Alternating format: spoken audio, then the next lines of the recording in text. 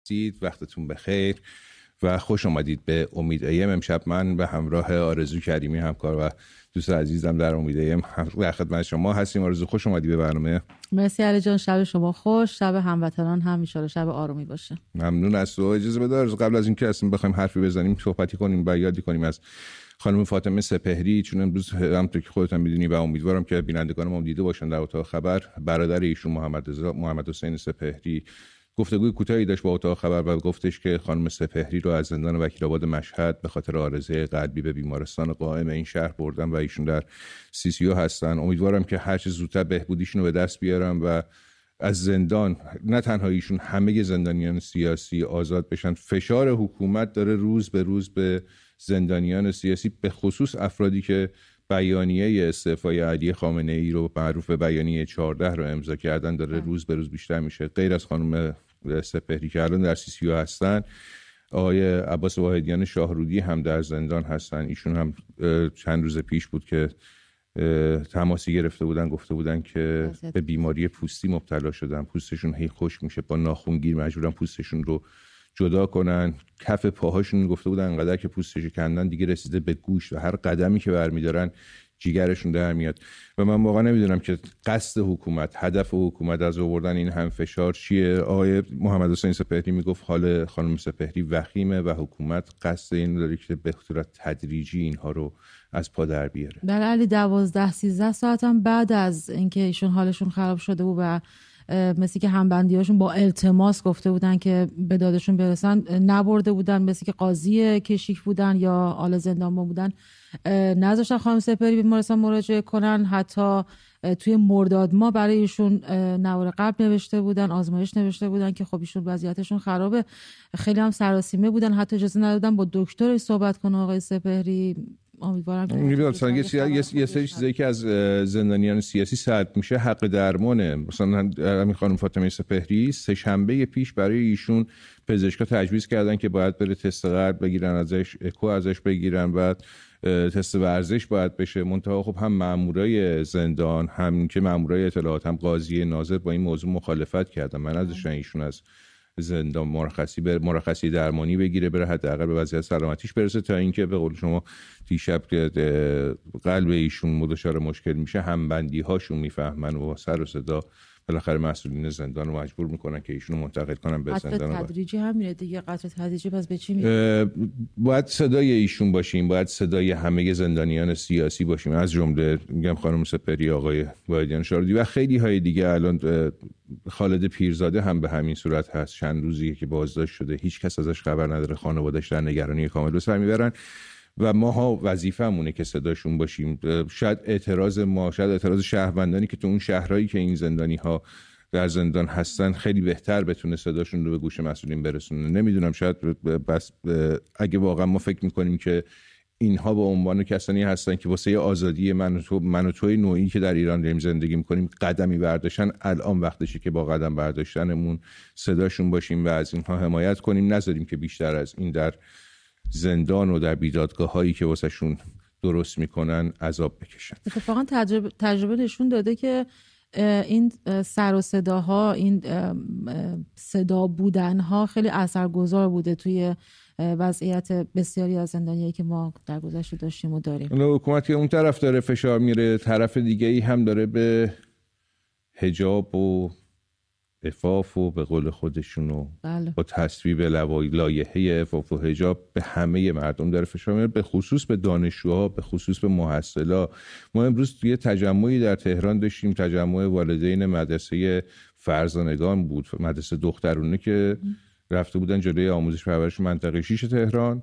برای این تجمع کرده بودن که مدیر جدید مدرسه همه مدرسه رو دوربین مدرسه گذاشته، رفتن اصلا تو سرویس بهداشتی مدرسه هم دوربین مدرسه گذاشته. خیلی جای خصوصی اصلا داریم جایی تو دنیا که همچی کاری بکنه. اصلا طبق مصوبه خود شورای عالی آموزش پرورش که سال 89 صادر شده میگه که حق ندارن تو محیطایی که خصوصی میشه، وارد حریم خصوصی دانش آموز میشه، دوربین مدرسه بزنن، از جمله کلاس درس، از جمله همین سرویس بهداشتی. ولی تو محیط‌های عمومی مثل راهرو و حیاط مدرسه خب میتونن دوربین مدرسه داشته باشن.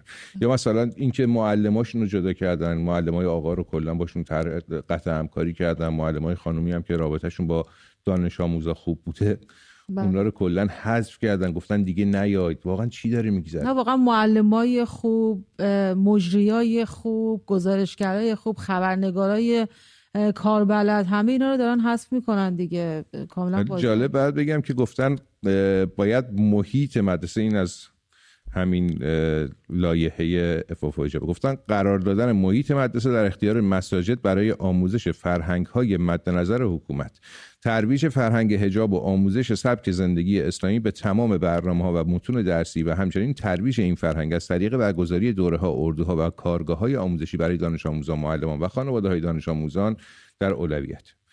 بعد گفتن در منطقه روستایی عشایری هم باید دانش آموزان و معلمان تفکیک جنسیتی بشن و کارگروه ساماندهی مد و لباس برایشون الگوی پوشش مناسب تعیین کنه. مناطق محرومی که از نظر سطح آموزشی وضعیت خوبی ندارن، از نظر ناایمن بودن و امکانات نداشتن فاجعه است وضعیتشون. معلم ندارن، خیلی هاشون یه معلم برای همه سطوح مقاطع درسی داره تدریس میکنه. علی اتفاقا این سرویس مدرسه نداره.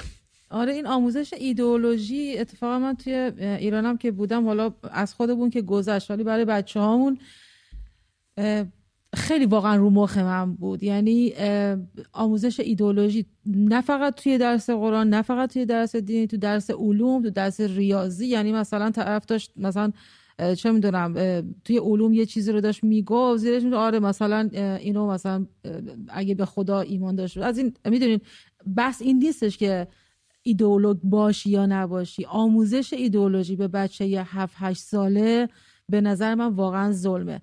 در مورد این وضعیت مدارس، من امروز یه نقل قولی دیدم از وزیر آموزش پرورش، خیلی جالبه. ببین علی، امسال حدود 160,479 تا کودک 6 تا 11 سال، یعنی بچه‌ای که هیچ مسئولیتی بابت تامین امکانات مدرسهش نداره. درست. این تعداد بچه امسال از مدرسه باز موندن و خود آقای وزیر دارن میگن عمده دلیلش فقره. همین حرفی که الان شما زدی اصلا یه چیز عجیب غریبه. من که آمار عجیب غریب تر بدم از آموزش و پرورش، معاون همین آقای وزیر برگشتن گفتن که با معدل 20 دانش آموز اومده برای هنرستان تقاضا کرده، ما ظرفیتشو نداشتیم که ایشون رو بپذیریم. یعنی پس بعد چیکار کنه؟ یعنی میگن که ما ظرفیت مدارس و ظرفیت هنرستان هامون تکمیل بوده، از گرفتن این دانش آموزا باز موندیم. و اون دانش آموزی که مثلا دوست نداشته بره توی رشته ریاضی بشینه بخونه، تو دبیرستان ریاضی بخونه یا بره علوم تجربی بخونه، می‌خواسته بره کاری یاد بگیره، فنی حرفه‌ای یاد بگیره، نتونسته انجام بده این کارو.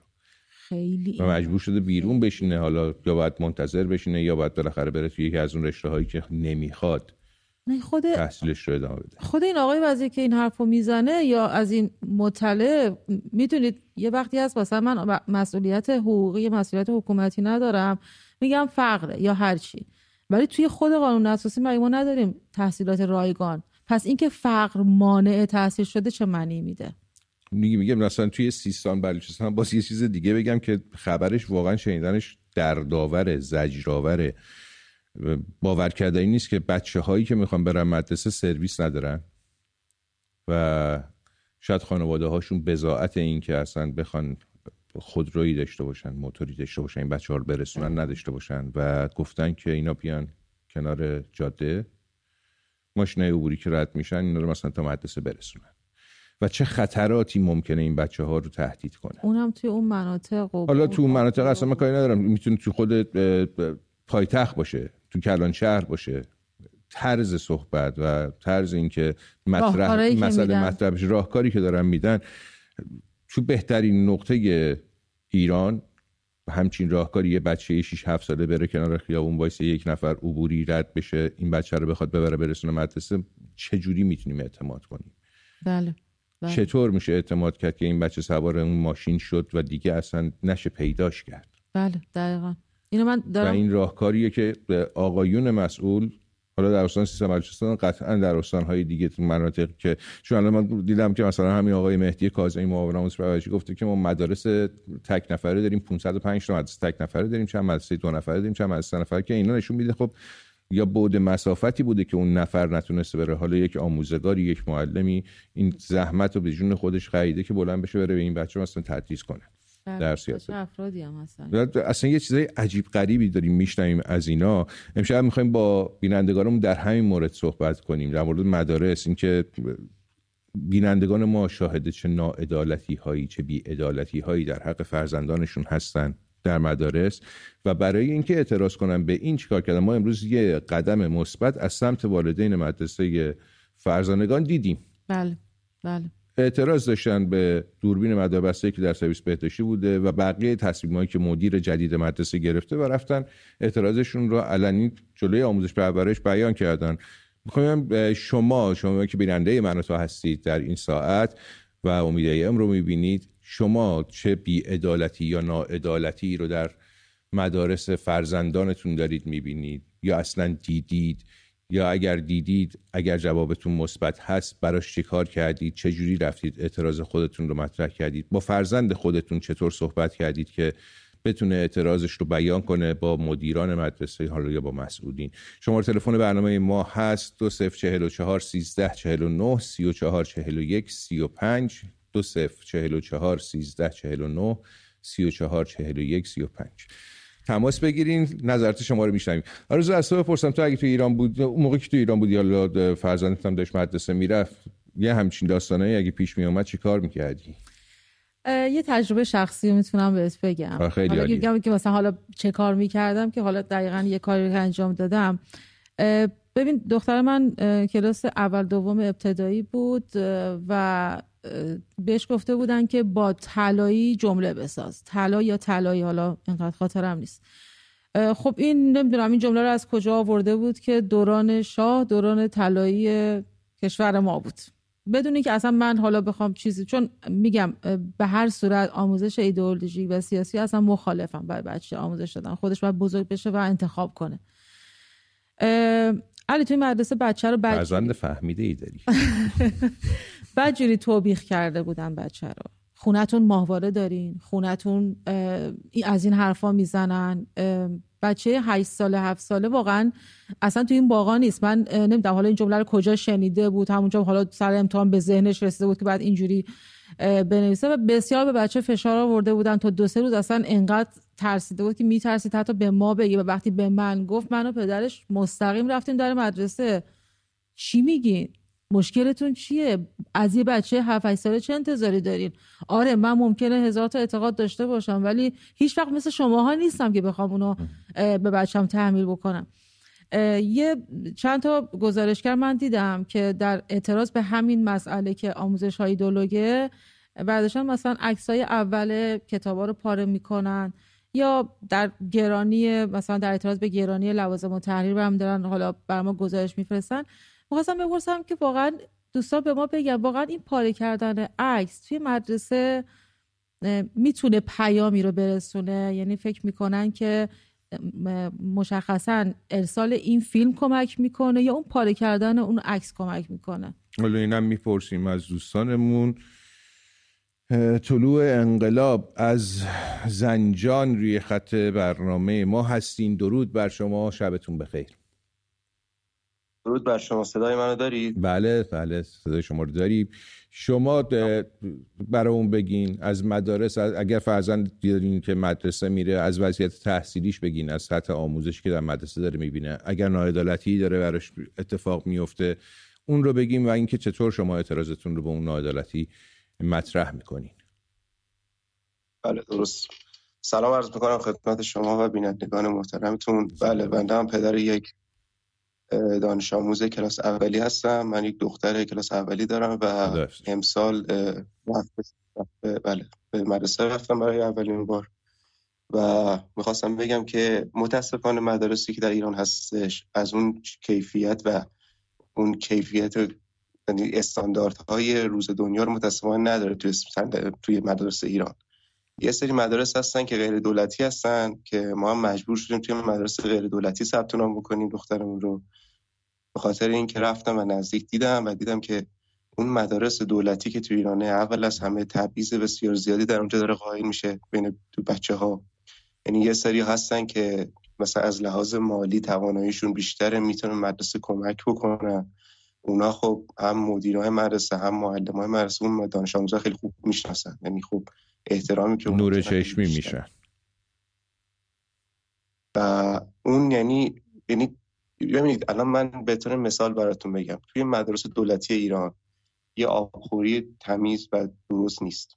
یعنی مثلا دانش آموز میخواد بره یه لیوان آب بخوره، سرویس بهداشتی تمیز نیستش. یعنی توی تمام سرویس بهداشتی هم دوربین مدار بسته گذاشتن و بچه واقعا معذب میشه، یعنی جوری که بخواد از اون سرویس استفاده بکنه. یه دختر شما واقعا معذبه؟ آره، با اینکه سنش هم خیلی کمه.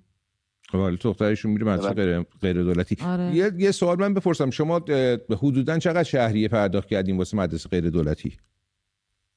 6 ماهی 35 میلیون تومان. خب شما حالا اینو داشتین خوشبختانه برای فرزندتون هزینه کردین، اما فکر نمی‌کنید ما به عنوان یک شهروند در قبال اون افرادی که ندارن همچین پولی رو هزینه کنن واسه فرزندانشون یه مسئولیتی داریم؟ آیا اون مسئولیت رو شما میپذیری و اگه میپذیرین چه کار میتونیم بکنیم براشون؟ بله درست. میخواستم عرض کنم خدمتون که بزرگوار یه مقدار صدای شما کم میاد، صداتون مثل این که از توی مستراب میاد. اگه میشه مقدار بلندتر صحبت کنید. میاو. من الان صدا من دارین خوب؟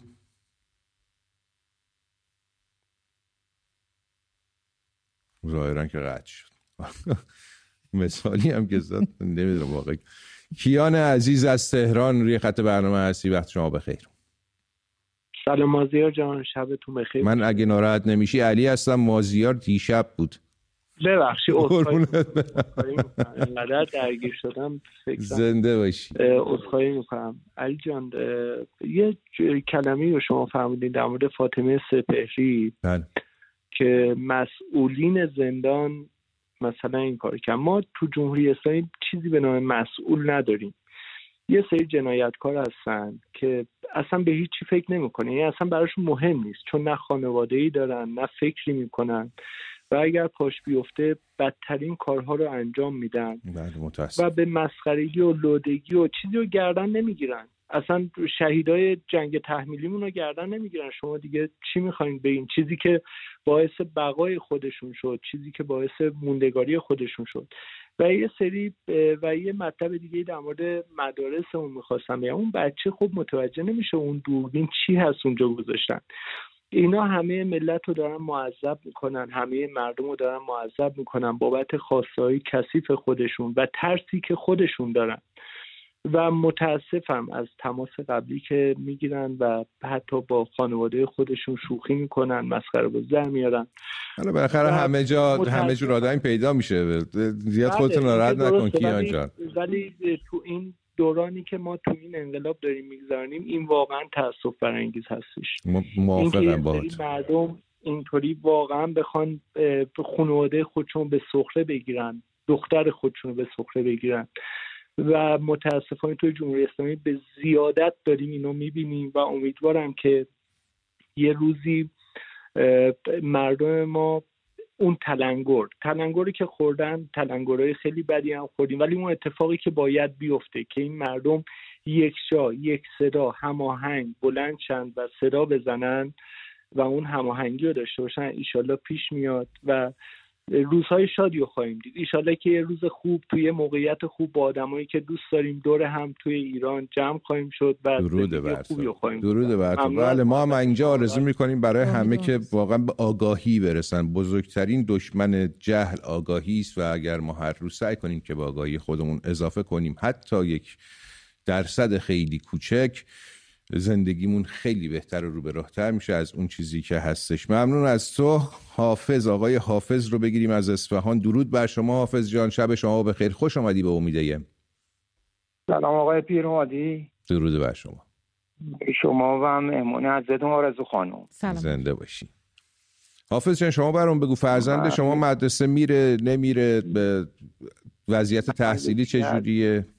مشتریایی پا به قرصی شما که هر شبی برنامه رو شما رو میبینم. شما لطف دارین، باعث سعادت ماست. این باعث سعادت من یه دختر داشتم روزی 28م 29م بود که رفتم ثبت نامش کنم که قبول نکردن، گفتن کلاس پره. مدیر مدرسه گفت کلاسمون پر شده، جا نداریم. مدرسه دولتی.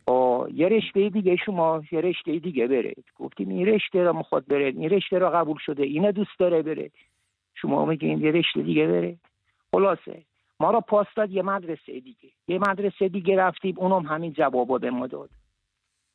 گفت جا نداریم، برو فلان جا. حالا یه آدرس به مدارس اصفهان که خب من نمیتونستم بچه‌م تنها بره اون مدرسه، هزینه‌شم نمیتونستم تحمل کنم، نمیتونستم من بیکار بودم فعلا، نمیتونستم هزینه رفت عیاب و ذوقشو پرداخت کنم. الو صدا من میاد؟ بله حافظ جان، دختر خانم شما چه مقطعی تحصیل میکنن؟ دبیرستانن، راهنمایی‌ان، متوسط اولن، متوسط هنرستان فاصله. بعد پاسخشون چی بود؟ میگفت که جا نداریم، شما باید چیکار کنین؟ جا نداریم این کلاس، این رشته که میخواد برید پر شده، جا نداریم، شما یه رشته دیگه برید. شما اعتراضی نکردین سر این موضوع؟ نکردید تو همون رشته که دوست داشته میخواسته بره، 2-3 مدرسه قبولش نکردن. شما اعتراض نکردین سر این موضوع؟ چرا دیگه من بحث کردم، میگه برو آموزش پرورش. خب آموزش پرورش برم چی بهم بگه؟ میگه برو دوباره مدرسه، هرچی مدرسه بجید، هرچی مدیر بجید. این پاسا رو میدن به همون. منم میفرستم میگه برو آموزش پرورش، برو پیشی مسئولی آموزش پرورش. اونجام که برم میدونم همین جواب میگه برو مدیر مدرسه، هرچی بجید. مدیر مدرسه میگه جا نداریم، کلاسمون پر شده، بیاد بره یه رشته دیگه. خب یه رشته دیگه، خب میگه من اینو دوست ندارم، یه رشته گرافیک بوده، نقاشی بوده، قالی بافی بوده، یه 2-3 رشته که دوست نداره. میگه من اون رشته حسابداری بوده، یه چیزی دیگه بوده. میگه من این 2 رشته رو که آوردم میخوام برم، اون 2 رشته رو من دوست ندارم. عجب. دوست عزیز ببخشید، دانش آموزای دیگه نبودن که با هم برید؟ بعد فقط دختر شما بود یا بودن مثلا دانش آموزای دیگه که شما حداقل؟ اتفاقا جلوی من یه دختری دیگه بود که با مادرش اومده بود، اونم همین رشته رو می‌خواست، اونم گریه کنون. الو بله داریم، صداتون رو داریم. حافظ جان صدای شما رو داریم ما. بله یه دختر دیگه اونم با مامانش اومده بود، اونم همین رشته رو می‌خواست بره، اونم گفت جا نداریم، گریه و زاری دختره بود. ولی خب اثری نداره. حالا من یه سوال دارم، شما با خانواده اون دختر خانم یا خانواده هایی که مشکلشون مشابه شما بود، آیا با هم دیداری داشتین؟ مثلا با هم برین اعتراض کنین؟ یه کاری بکنین، اوقات فراغت نیست که حالا اینو دوست نداری برو اون آینده. فکر نمی‌کنی اگه مثلا این اتفاق میافتاد بهتر بود؟ مثلا شما چند تا خانواده‌ای که همچین مشکل مشترکی با هم دیگه داشتین، با هم میرفتین اعتراضتون رو حالا به هر نمیدونم ناحیه‌ای که مربوط میشده میگفتین؟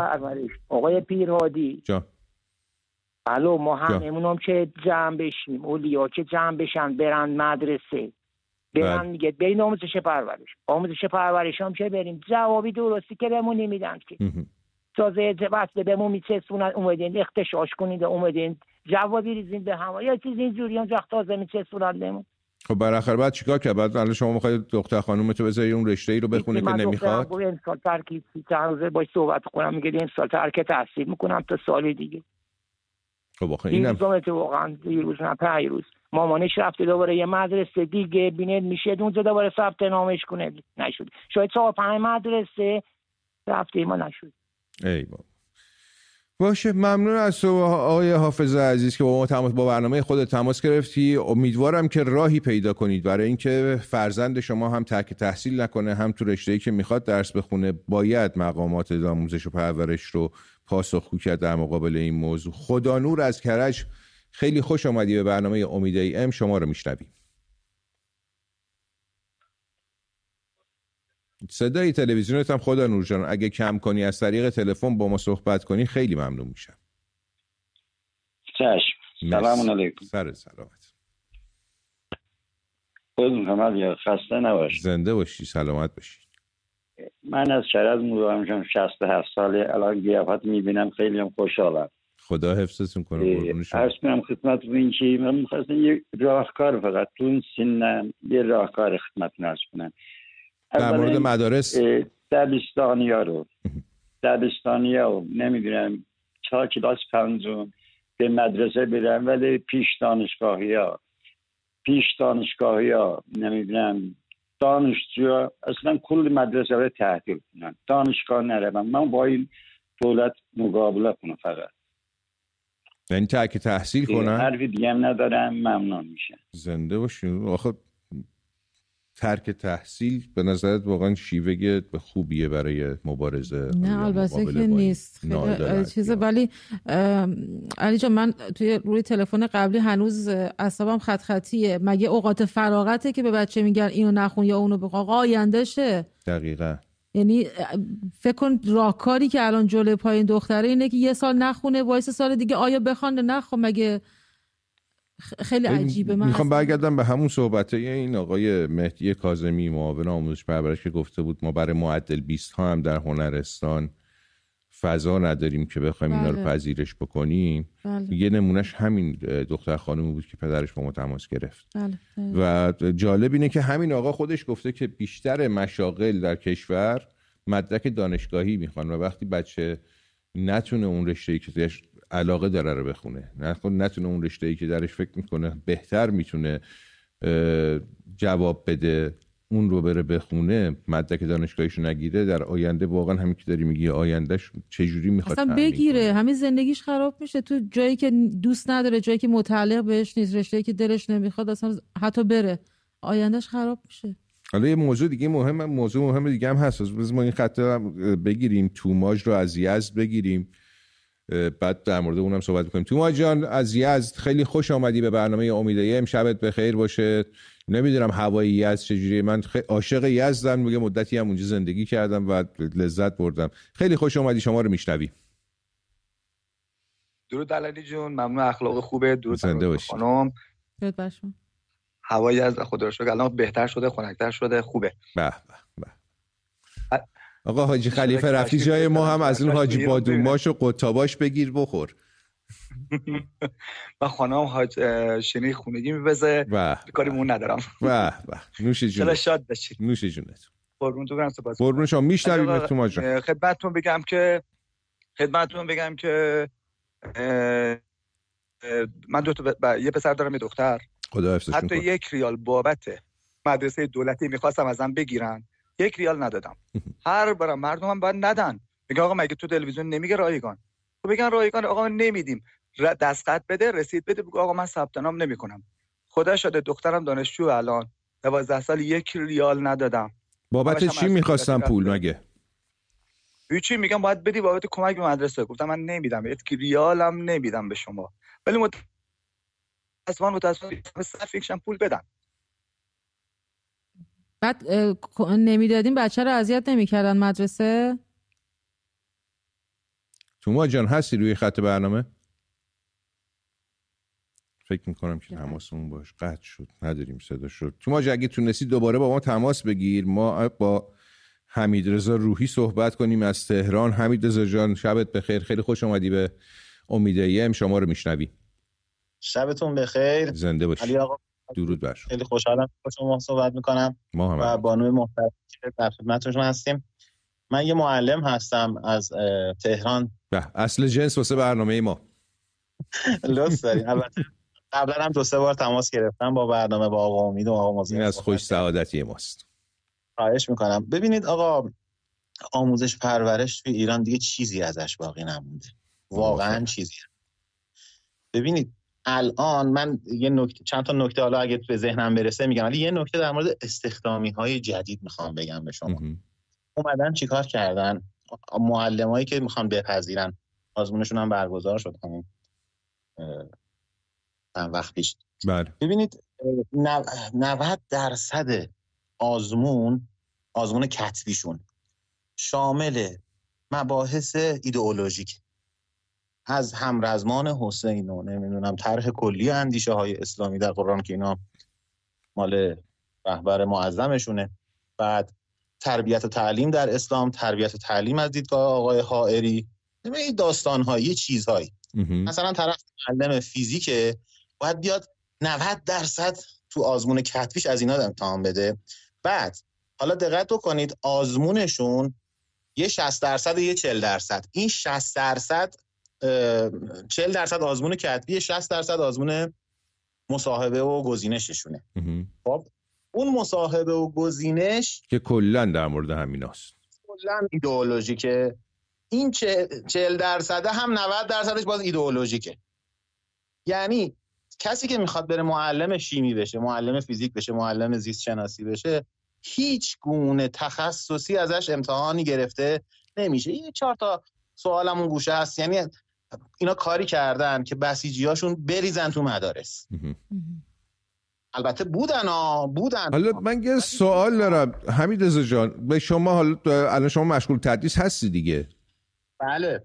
به شما الان توی مدرسه‌ای که حالا مشغول هستی، نمیخوام اصلا اسم ببریم، حتی نمیخواد اصلا بگی که تو کدوم منطقه یا کجا اینا، فقط بخوام بدونم که بخشنامه‌ای مثلا به شما دادن که بگن بعد اینطوری برخورد کنید، یا حتی مثلا در مورد همین طرح لایحه عفاف و حجاب برای معلم‌ها هم من دیدم که توی بخشایش بود که بحث پوشش معلم‌ها هم بود، برای شما مثلا همچین داستانایی گذاشتن؟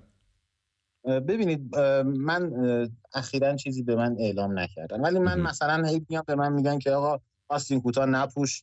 نمیدونم یه بار یکی از مدیران اومد به ما گفت آقا بی حجاب اومدی مدرسه. منم گفتم بله، مثل آقا رجایی که پیش امام خمینی بی حجاب وایساده بود. خیلی فضای سختیه، خیلی فضای سختیه و متاسفانه توی همه چیز دارن دخالت میکنن. خوشبختانه دفتر معلم‌ها که میشینیم، معلم‌ها اونجوری نیستن. معلم‌ها فضای خودمون رو داریم، یعنی فضایی که لذت میبریم از اینکه در کنار معلم‌ها هستیم. معلم‌ها چقدر واقعا آدم‌هایی هستن که درک میکنن ولی گرفتار شدن. یه چیزی دیگه بگم، دخترمو ثبت نام کردم مدرسه. بله. تمام این مدرسه شده حجاب با نمیدونم رو سریت نیفته. کل زحمت یعنی همین تمام هم مقامشون رو گذاشتن که این لچکی از رو سر بچه نیفته، بدون اینکه تمرکزشون روی سطح تحصیلی و سطح آموزشی باشه که تو اون مدرسه دارن بهشون میدن. ببینید معلمی ندارن، واقعا معلمی حالا ندارن. بس تا اینجا که رسیدیم بذار من از شما که چون معلمی بپرسم، به نظر شما والدین باید چجوری اعتراضشون رو مطرح کنن؟ ببین یکی از معضلاتی که معلم داریم اینه که اصلا نحوه اعتراض کردن به مشکلی که داریم رو بلد نیستیم. یعنی شاید یکی از بهترین چیزایی که شما الان به عنوان یک معلم بتونی به مخاطب ما، به بیننده ما بگی این باشه که چطوری این والدین بتونن صدای اعتراضشون رو به گوش اون مسئول مربوطه برسونن که بتونه تاثیرگذار باشه. بالاخره آینده بچه‌هاشون توی اون مدارس داره رقم میخوره و این بازی با آینده واقعا بچه‌هاست. ببینید شما قطعا این افرادی که در حوزه آموزش پرورش هستن میدونن این چیزا رو. اونا تمام تلاششون اینه. من یه نکته‌ای بگم این وسط، اینا 40 سال تلاش کردن از این مباحث ایدئولوژیک تزریق کنن به مغزمون. من خودم تو مدرسه بودم، شما هم حتما بودید. بله. تو مدرسه دورمون یادتونه. بله. من و شما هم هستیم تقریبا. ما صبح میرفتیم و میگفتن داد بزنید بگید مرگ بر آمریکا. تو واشنگتن صداشو بشنوم. ما بچه بودیم و میدونستیم که خیلی واشنگتن خیلی با ما فاصله داره، ما کوچه بغلی هم صدامون رو نمیشنوه. نتیجهش این شده که این اتفاقات در سال 1000 در همین سال گذشته اتفاق افتاد. زندگی آزادی اتفاق افتاد. درست. و اینا فکر میکنن که این 40 سال اونچه که تزریق کم کردن دوزش کم بوده، حالا بیا دوزش هم زیاد بکنیم، بیا 4 تا آخوند تو هر مدرسه بذاریم. مدرسه میشناسن معاون نداره، الان معلم نداره، اما آخونداش به راحت. خب حالا نتیجه میده به نظرت؟ قطعا نمیده. اگر میداد این 40 سال میبایست یه کاری میشد. ببینید مردم ما که میفهمن این چیزها رو خسته شدن دیگه، اما اینها نمیدونم یا از روی نادانیشونه یا نه روی لجاجتشونه که تلاش دارن که همین روند رو ادامه بدن. دوست عزیز اگه دقت کرده باشین چند تا تلفن قبلی والدینی بودن که بچه‌هاشون رو ثبت نام نکرده بودن مدارس به خاطر اینکه جا نبوده. شما اگه باشین چی کار میکنین؟ واقعا اعتراض میکنید در مدرسه یا میرید آموزش پرورش پیگیری میکنید یا میگید فایده‌ای نداره؟ ببینید من در مورد خودم با پارتی بازی تونستم دخترمو ثبت نام بکنم.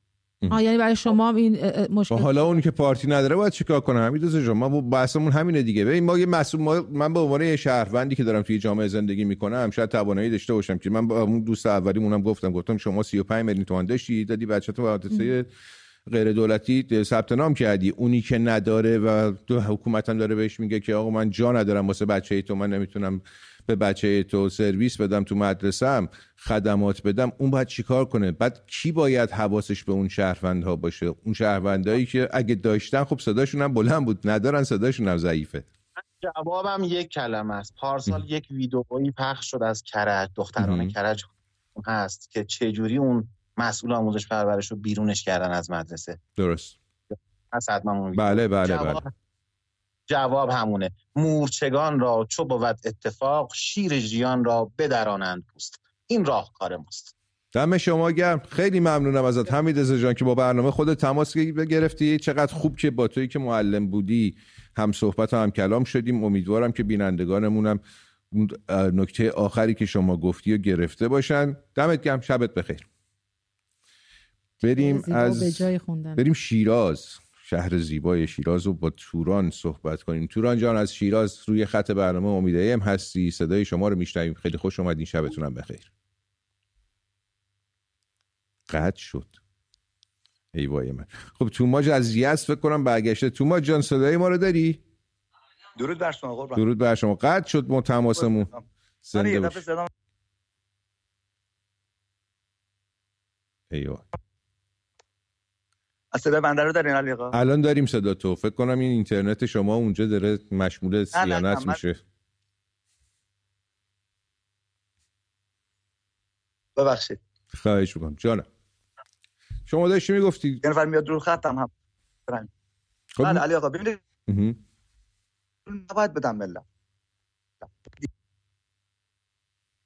توماج میخوای جواب این دوستمون که میاد رو خط تو بده، بعد برگرد با هم دیگه دوباره صحبت میکنیم. ما با آرزو اینجا یه در مورد این موضوع دیگه هم صحبت بکنیم. خب بعد با هم دیگه بیشتر صحبت میکنیم. آرزو تو خب خیلی مباحث اقتصادی رم دنبال میکنی. قبلش دارم به من میگن شماره رو عوض کردن. شماره جدید ما هست 2044 117 3258 675 2044 117 3258 675. منتظر تماسای شما هستیم. تو خیلی مباحث اقتصادی رو دنبال میکنی. بیشتر گزارش‌هایی که تو تا خبرداری کار میکنی تو همین زمینه است. خودشون اومدن گفتن که 45% سرویس مدارس گرونتر شده و از اون بعد داریم میبینیم ما مواد غذایی داره روز به روز گرونتر میشه. تخم مرغ، گوشت سفید، گوشت مرغ، گوشت ماهی و فکر میکنید اینا چجوری روی این ناعدالتی های آموزشی تاثیر گذاره؟ علی یه چند وقتی پیش بود اتفاقا یه گزارش میدانی داشتیم از خود بازار تهران از افرادی که این لوازم مدرسه رو میفروختن، از حالا مداد رنگی و حالا هرچی لوازم تحریر هرچی. من خودم که نشسته بودم داشتم این گزارش رو نگاه میکردم که بریده هایش رو بذارم توی گزارشم، واقعا شوکه شدم. یعنی شما از 2 برابر تا 3 برابر قیمت داشتید تا اصلا 4 برابر توی یه دفتر، یه خودکار و حالا پاکن یا به خصوص مداد رنگی ها خیلی گرون شده بودن. جواب من به این سوالات همون حرفیه که خود وزیرم میدونه و نمیدونم چطوری میتونه با این پررویی ببخشید بیاد بگه که به خاطر فرق دانش آموز ما از مدرسه باز موندن. هر یه دونه دانش آموز خودشون میگفتن که 5 میلیون 4 تا 5 میلیون تومان نیازه تا اینکه بخواد شروع بکنه. میگفتن قبلا طرف میومد یه بسته مداد میخرید، یه بسته خودکار میخرید، الان میان دونه دونه میخرن، میگن حالا استفاده کن، در طول سال باز میان برات میخریم. بعد تو همچین وضعیتی من نمیدونم چی تو مخیلشون میگذره که مثلا 4 تا تار موی دخترای دانش آموز واسه اینا شده یک موزل. میگم مثلا ما توی مناطق عشایری، مناطق روستایی، خب واقعا وضعیت اسفباری داره آموزشگاه‌ها و مدرسه که شاید به اسمش بشه گذاشت بعد مدرسه. خیلیاشون تو کپر دارن درس میخونن، خیلیاشون تو کانکس دارن درس میخونن، خیلیاشون در چادر دارن درس میخونن، خیلیاشون حتی اینا رو هم ندارن، تو فضای باز معلمشون میره میشینه بهشون تدریس میکنه. و برای همون اونها هم گفتن باید تفکیک جنسیتی تو معلماشون باشه. یعنی مثلا برای دانش آموز دختر تو فلان روستا باید معلم خانوم بره، برای ما دانش آموز پسر همون روستا باید معلم آقا بره، در صورتی که مثلا من میدونم چند تا روستا کنار همدیگه، روستایی که مسیرشون تقریبا تو ردیف همدیگه است، یه معلم دارن که برای همه بچه‌های اون روستاها میره تدریس میکنه و اون معلم برای مثلا یه دختر خانومی که تو مقطع پنجم ابتدایی داره بهش درس میده، برای یه پسری که توی مثلا اول متوسط است داره بهش درس میده، به دو بچه‌ای که 7 سالشه داره کلاس اول شروع میکنه به اون هم درس میده. من نمیدونم واقعا تو مخیله اینها چی میگذره، ولی نیرو دارن، محدودیت هم براش میذارن. بریم مهر ایران رو، آقای مهر ایران رو بشنویم از تهران. خیلی خوش آمدید به برنامه امید. امروز خط برنامه هستین و شما رو میشنویم. درود بر شما جناب آقای پیرهادی و مهمان عزیز. زنده باشید. خدمت عرض کنم که والا اگر از کلیات این مباحثی که شما مطرح میکنید در نظر بگیریم، اصلا وجود جمهوری اسلامی همه این مشکلات رو به بار میاره. بهترین کار اینه که اصلا کل جمهوری اسلامی رو اصلا از ریشه قطع. آره خب این ساده ترین راه حله.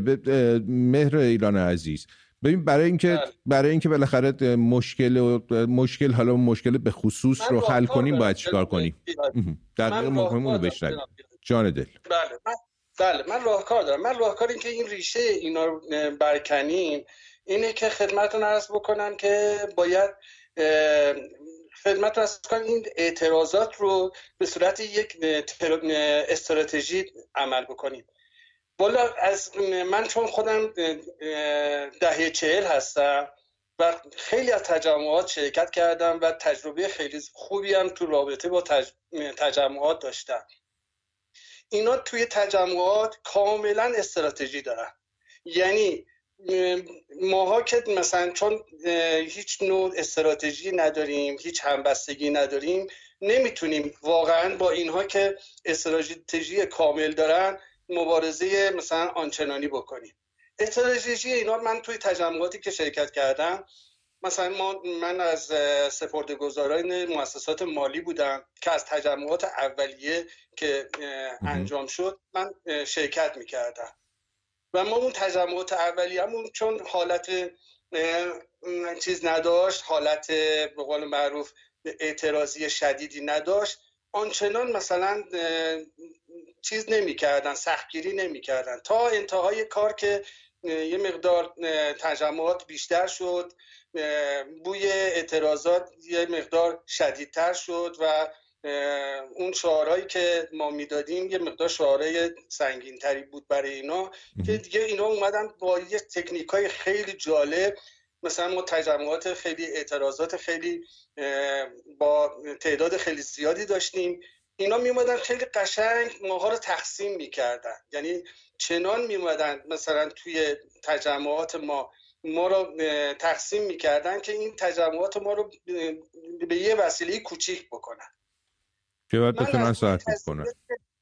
بله، من روی تجربیاتی که دارم خدمتتون دارم عرض میکنم اینه که ما باید یه استراتژی کامل داشته باشیم برای تجمعاتمون که این مسئله اینا رو ما بتونیم چیکار کنیم، حذف بکنیم. بهترین کار این یک نقشه استراتژیکه که شما که توی این قضیه واقعا من از لحاظ این که نقش موثری توی رابطه با مردم دارید، برای برکناری براندازی این رژیم دارید، میشه رو شما حساب باز کرد.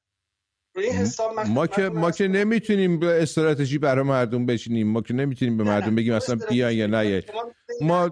ما فقط میتونیم آگاهی رسانی بکنیم و وظیفه‌مون تا اونجایی که منظورم آگاهی رسانی شماست. امیدوارم تونسته باشیم انجام بدیم انجام دادیم. نه ولی مهر ایران جان، ما امشب موضوع برنامه‌مون بذار ما یه فرصت دیگه مهر ایران جان، بذار تو یه فرصت دیگه، چون خیلی هم وقت نداریم تا انتهای برنامه. من میخوام 2 تا خط دیگه هم بگیرم. به شما میگم نقشه‌ای که دارم به شما میگم خیلی کمک. پس اگه میتونی در حد 1 دقیقه من میتونم به زمان بدم، چون خطام خیلی پره و میخوام بقیه رو بشنوم. موضوع مدرسه.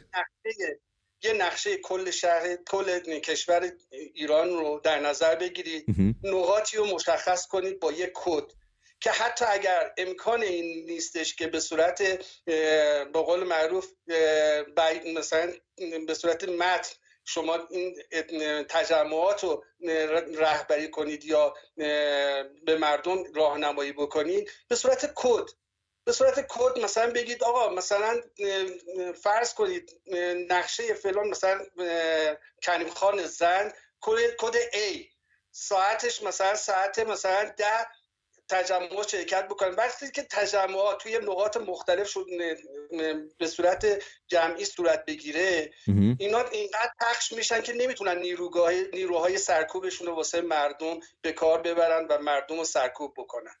باش، ممنون از شما. ایرانی صحبتی بود که شاهزاده رضا پهلوی هم داشتن، میگفتن که تمرکز این اعتراضات رو باید از یک نقطه به چند نقطه برد و نیروهای اینها رو پخش کرد که حالا امیدوارم که مردم هم اگه قرار بود تجمعی بکنن در این موارد فکر بکنن. میگم ما به عنوان یک رسانه نمیتونیم کسی رو دعوت کنیم به تجمع و نه اصلا نیازی داریم به این کار. ما فقط میتونیم آگاهی بدیم و نور افکن رو بندازیم رو اون نقاط تاریک تا مردم بهتر بتونن ببینن چه خبره. مجید رضا رهنورد از تهران روی خط امید ام هستی. درود بر شما، شبت بخیر دوست تهرانی ما. درود، وقت بخیر خدمت شما. زنده باشی. من قبل از اینکه بپردازم البته در مورد همین موضوع برنامه‌تون یه سری صحبت دارم، ولی 2 نکته خارج از این بحث سریع بگم بعد بپردازم. خارج از این بحث رو میخواید مجید رضا بذاری کنار، اول بحثمون رو بگیم، بعد اگه وقت ما اون خارج از بحث رو بگو. پس بگو یه جمله است بگو. ببینید جورج اورول در واقع صحبت خیلی جالبی داره، میگه که اگه خواستید عقیده ای را بسنجید ابتدا ببینید افرادی که پیرو آن عقیده هستند به جامعه بشری چه خدماتی کردن. دقیقاً.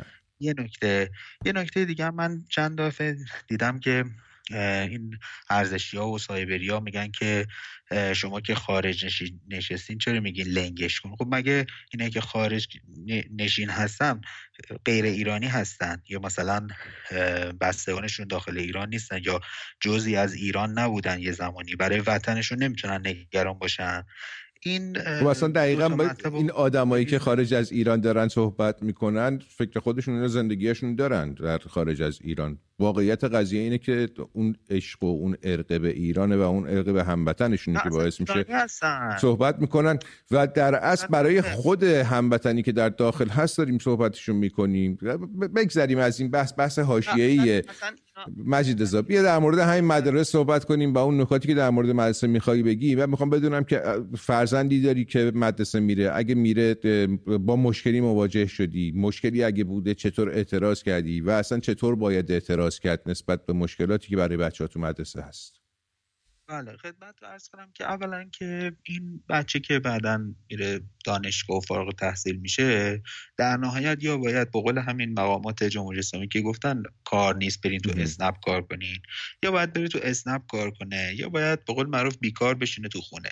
خب چه کاری میشه کرد؟ این که آقا همونطور که بازاریان میتونن اعتصاب کنن، خب اینا هم میتونن اعتصاب کنن، یا اینکه میتونن برن دنبال یه حرفه درست حسابی یاد بگیرن یا جذب بازار کار بشن. ببینید الان واقعا من خود جذب بازار کار شدنم خودش مدرک میخواد، خیلی مدرک دانشگاهی میخوان، حتی مثلا واسه یک کار دم دستی در یه مثلا حتی مغازه یا اداره.